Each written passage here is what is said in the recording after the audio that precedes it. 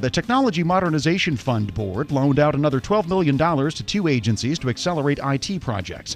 The Equal Employment Opportunity Commission received $4 million to modernize its case management system. The Agriculture Department received its third TMF award. That one was $8 million to move the Agricultural Marketing Services Specialty Crops Program off of a paper-based triplicate carbon paper approach.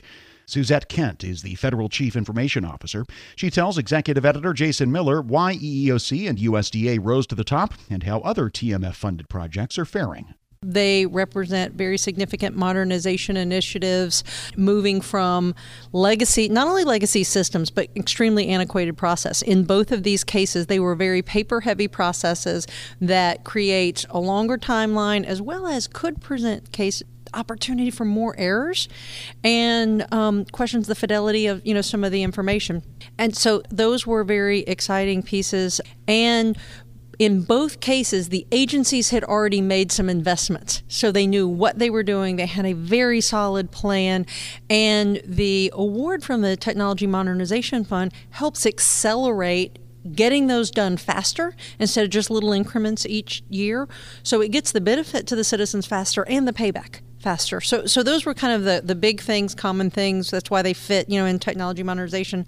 A little bit about each of the initiatives. In the case of the EEOC, in automating how some of the information and case data flows, not only inside the federal government with employees, but some of the state and local governments as well, it's an opportunity to digitize that process and to move the case management system to something that is much more modern, more responsive, and more comprehensive. So we're very excited about that, because it is a benefit not only inside the federal government but for state and local.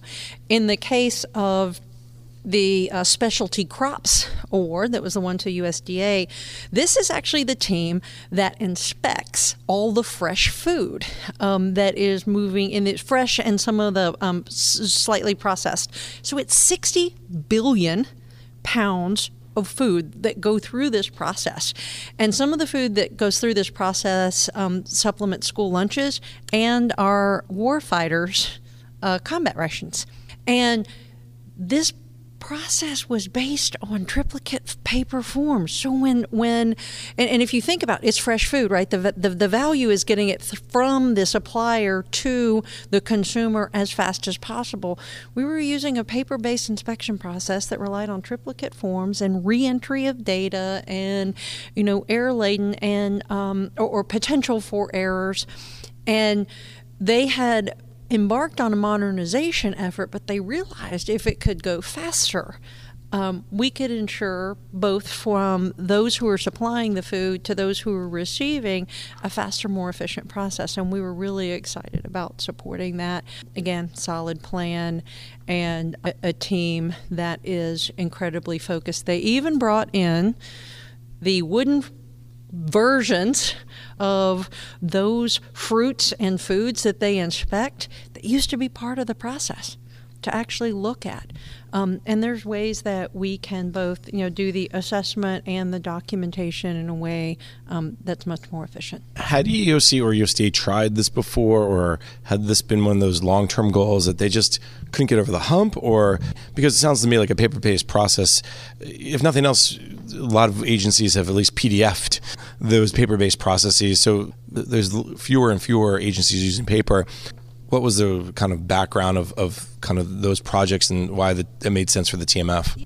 I don't know all the history on the EEOC side, but I do know part of the reason that they came to the TMF is that it had, because they had information coming from multiple sources, it took them, a while to get those harmonized. But when they started the initiative, they realized if they could go faster, they could complete implementation of the new process and get more consistent actually in their processing and how they manage. So they believed in the payback, and the TMF was a way to accelerate that, deliver the broad good, and they've committed to sharing some of the deliverables around how they managed a process that's both federal and state and local, and that was something that was unique that the board was very excited about.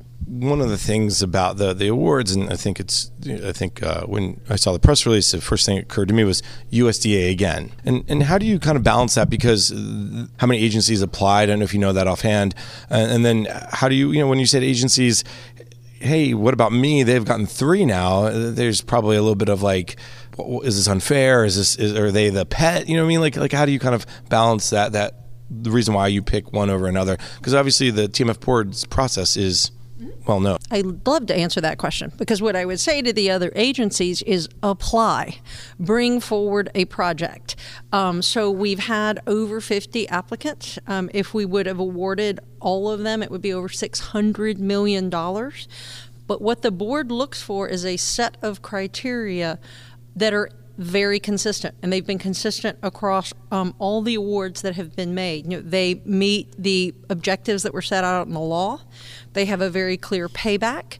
The agency leadership is committed and involved, and in many cases they have already committed dollars, and this is an acceleration, or the team has done a pilot, so we have a high degree of certainty about what kind of outcome and what's the expectation.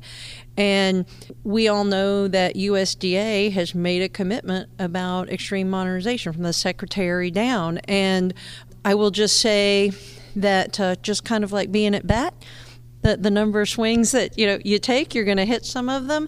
And I would challenge, USDA has come many times, and I would challenge other agencies to do the same. And if the board is going to continue toward those worthy projects, and we ask repeatedly for more agencies to come to see more projects, and I would keep that invitation out there and open. The current projects, so aside from the 2 just awarded, do you get a sense of how they're doing? I mean, they check in with the board. They have to give kind of updates. Is there anything, without getting into obviously maybe the specifics, do you get a sense of trends, how things are moving forward? Every project that's awarded has to come to the board every quarter, and they have to report. And in fact, I know, Jason, you and I have talked about this before.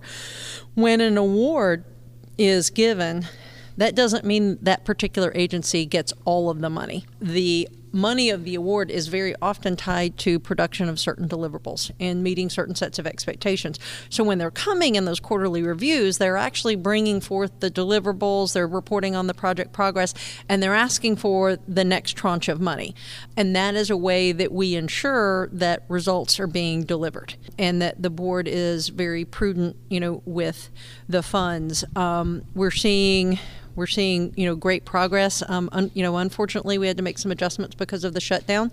Some agencies were more significantly affected than others, and we've seen some shifts there. But the projects are on track. We actually got some of our first money back, which is a great thing. And there are some artifacts that are being produced by some of the projects that are being made available across the CIO Council and through that. So that was, for some of the awards that we made, that was one of the asks, is your experiences we want to share with other agencies. So whether it's HUD's movement from COBOL to Java, where they have shared, their plan and some of their estimating tools, or it was GSA's legacy database migration, where they created a playbook.